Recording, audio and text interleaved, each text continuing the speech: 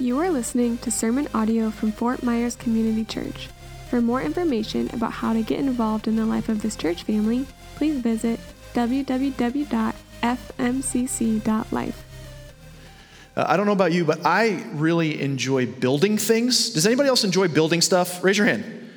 Like creating stuff, maybe crafting, any crafters. I just really enjoy like Legos. Legos are my jam. Like I love like that. I have 4 kids. I get to play with Legos. But don't give me the instruction books. So I'm not one of those people that like to build with manuals. I like to just build. And so I even had this conversation with my 5-year-old last night. She wanted me to play Legos with her. And so I just started putting pieces together. And she's like, no, Dad, you got to follow the book. I'm like, that needs to go in the trash. We're just going to build. Because IKEA is my nemesis. It's my kryptonite. Because you have to follow every page to the T. Because if you're left over with parts in the end, you did something wrong.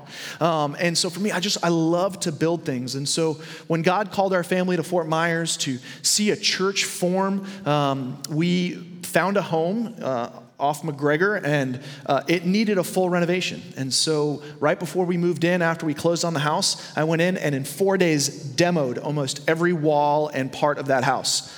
And then stepped back and was like, because then it had to get rebuilt. But to me, like that blank canvas was just awesome. And then as we were growing, we were meeting in homes, and it was such a beautiful season of meeting in homes. And then God brought us from homes into a church off of McGregor, kind of just north of Colonial. And that building was kind of an older style building. It had been sitting for years.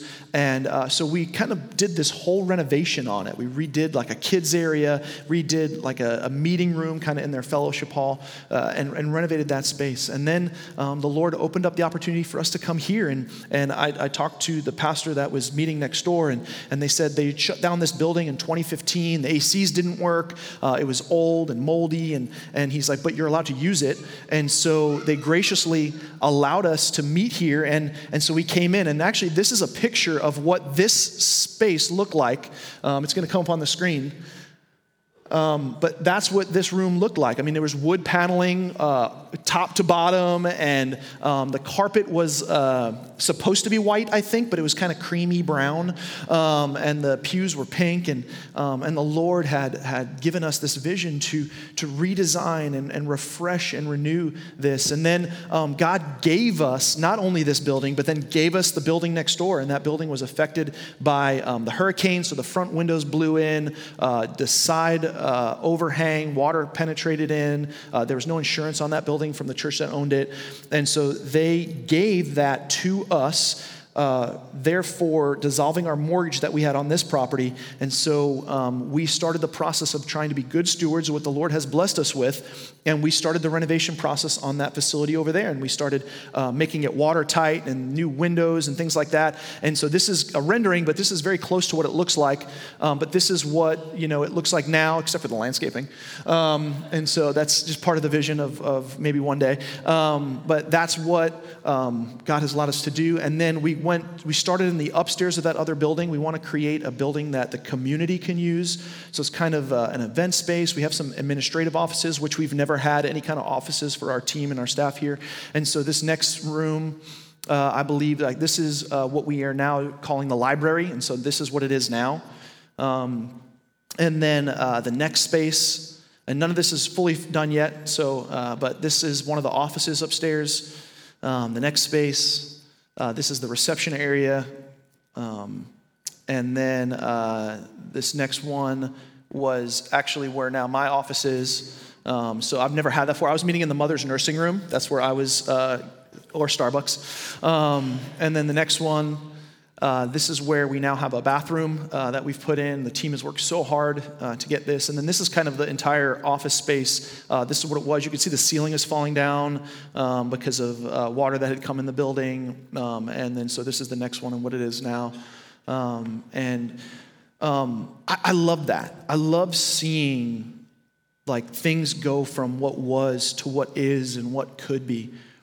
And that just merely is a glimpse into the grandness and the greatness of our God. Like Isaiah 55 opens up our minds and our hearts and our eyes to the fact that God is a builder. God is a creator. He is in the transformation business.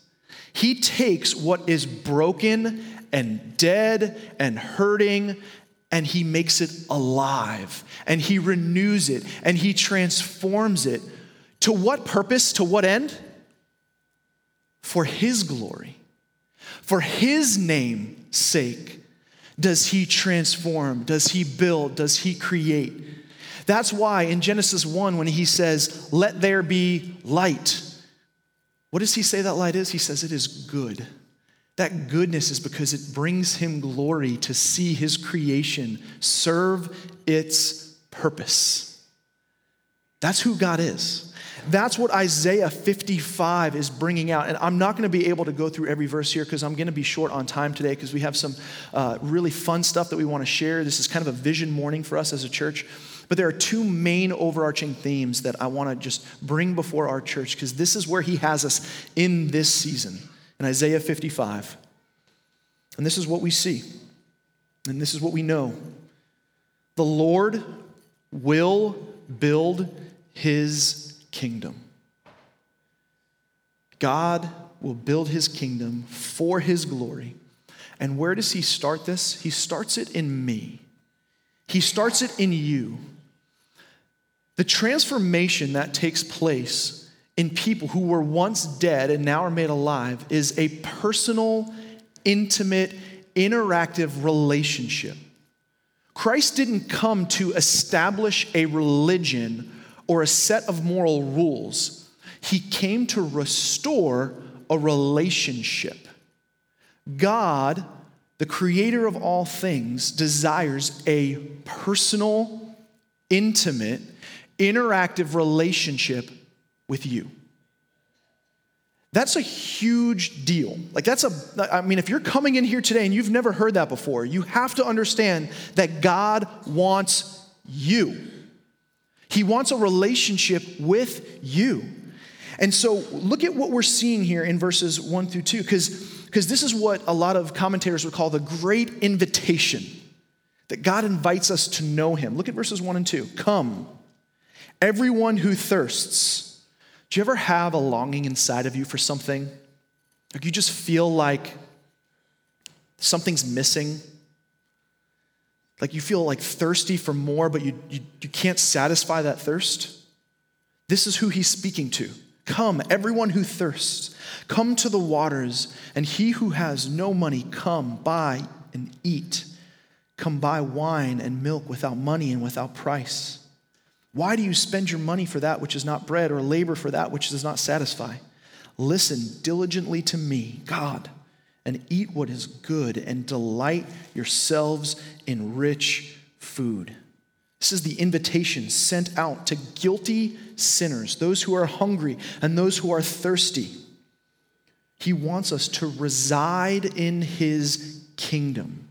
He wants to reside in us. In just the first 3 verses, there are 13 imperatives. 13 what you could call commands. I mean, look at this. It says, come to me, come, buy, eat, listen, delight, incline, hear, come. He is commanding us to approach him, but with what? How can we, mere humans who are sinners, approach God? And what does he say? With nothing. You approach God with nothing. You don't have money. You can't buy him off. You don't have there's no prices on his salvation that he offers to you. He's continually saying, come, buy and eat with no money, without price, come to me. There is an invitation that he extends to every man, every woman, and every child that will ever exist on this earth to come to him, and all you bring is nothing. You actually just kind of bring your sin to the table. And what he wants you. He doesn't want your stuff, he wants you. There's nothing that you possess he wants except you. In verse 7, I love what we see because it's this great invitation of, hey, you know the times that you mess up and you fall short?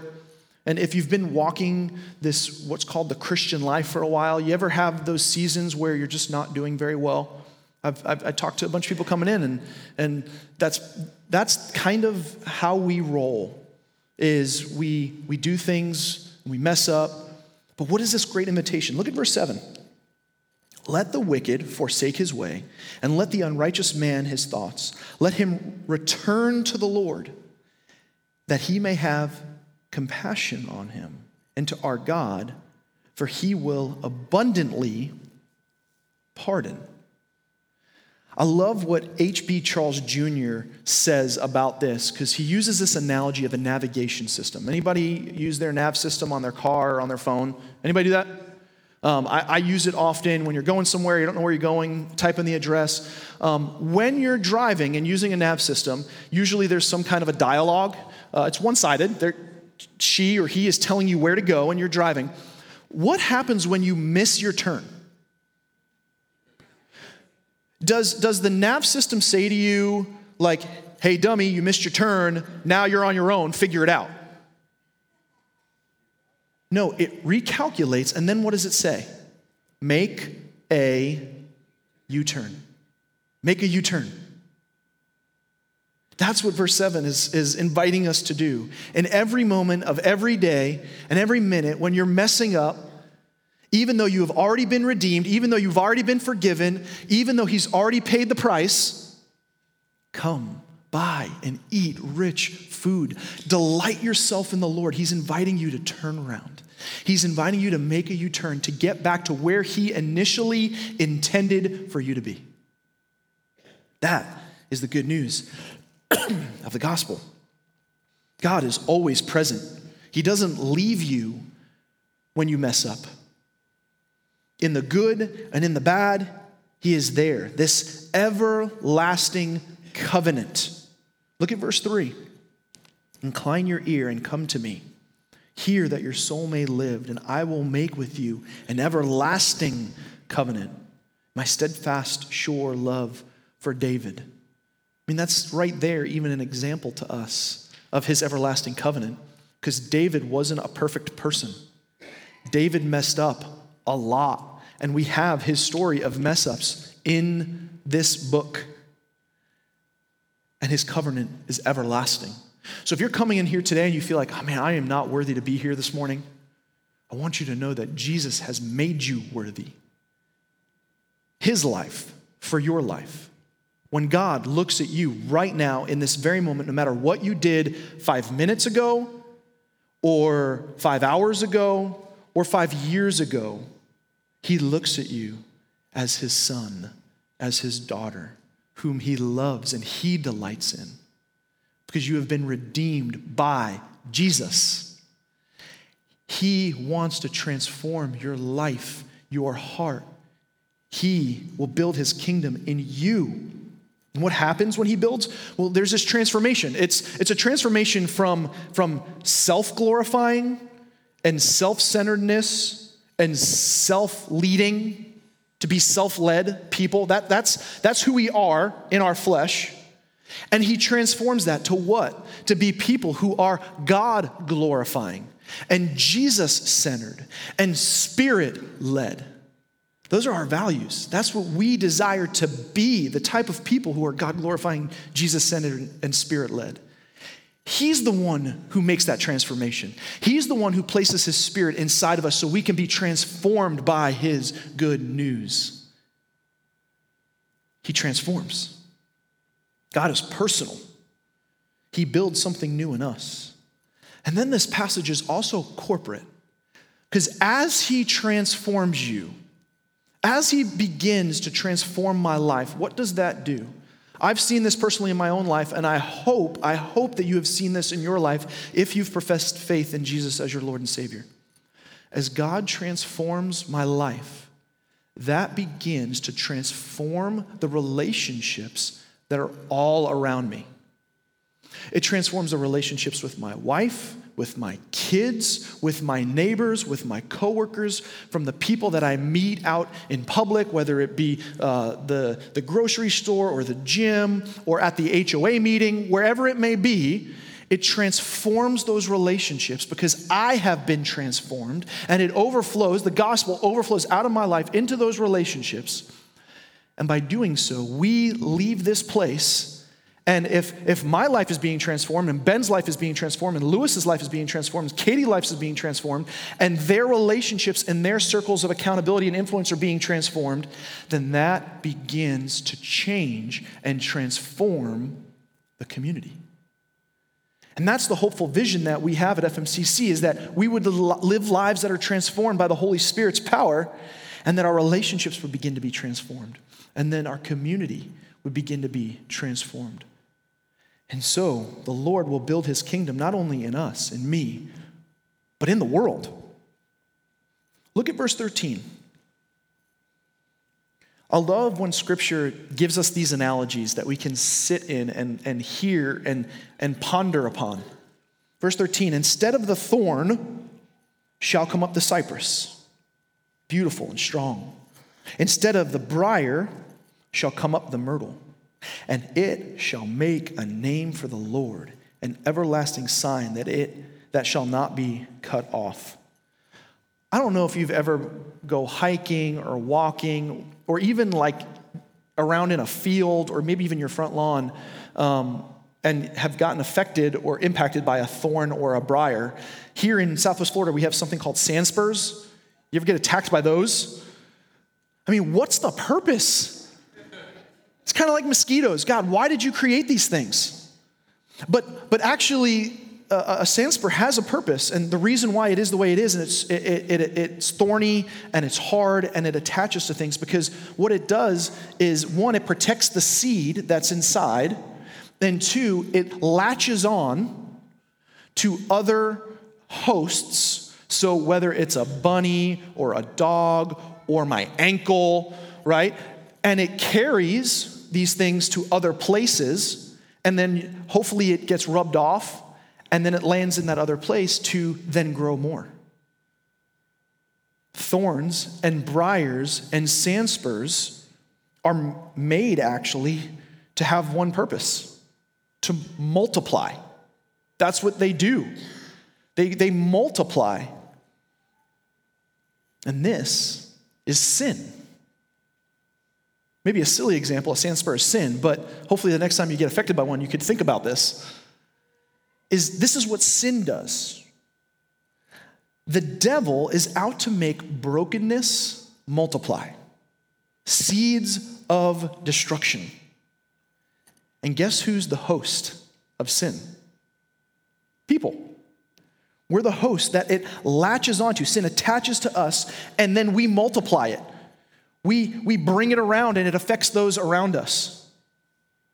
But God, being rich in mercy, we were once planters of thorns and briars, but now we are planters of good news, of good seed that will create a crop for his name and for his glory. That's the transformation that God does, that we built together as a people of God, the church, his family, create the cypress and the myrtle, these beautiful, big, strong trees.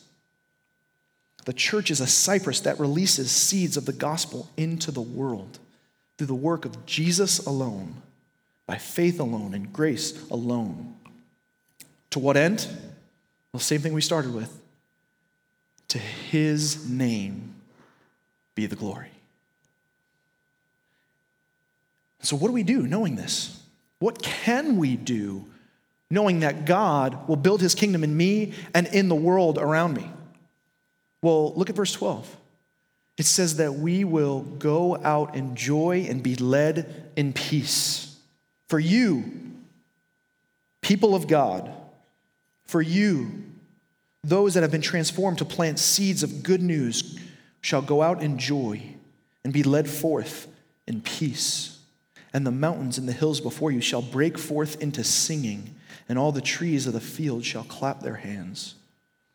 The Lord is calling us to go and be a people of peace and be a people of joy to the world around us.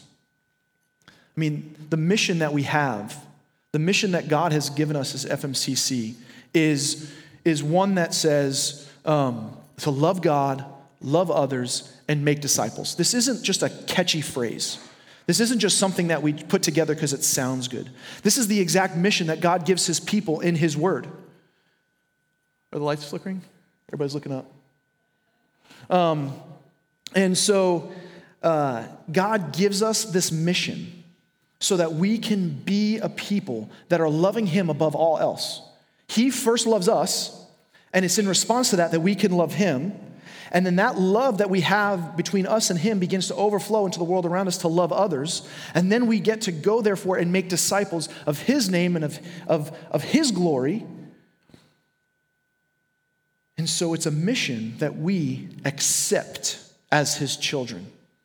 I don't know if you watch the movies Mission Impossible, but there's this movie chain. There's like 10 of them, I think, now. It's about Ethan Hunt, who's a secret detective that gets sent these impossible missions. And in the beginning of each movie, he gets some kind of recorded device. It's either a video or audio, and it tells him of this mission that just seems absolutely impossible. And then there's a question that's asked, and they say, if you choose to accept, and then it goes on. Well, God has given every believer a mission.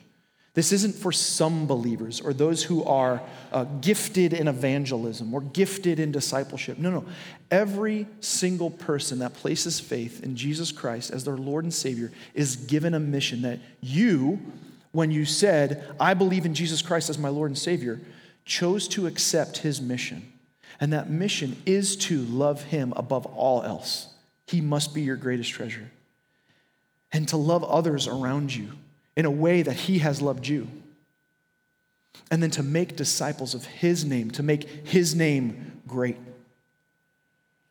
Our desire is that we as a people of FMCC would be a cypress in this community. We would be a myrtle in this community. That we would make his name great. That we would be a launching pad of gospel-centered ministry into the community around us. And you are a part of that.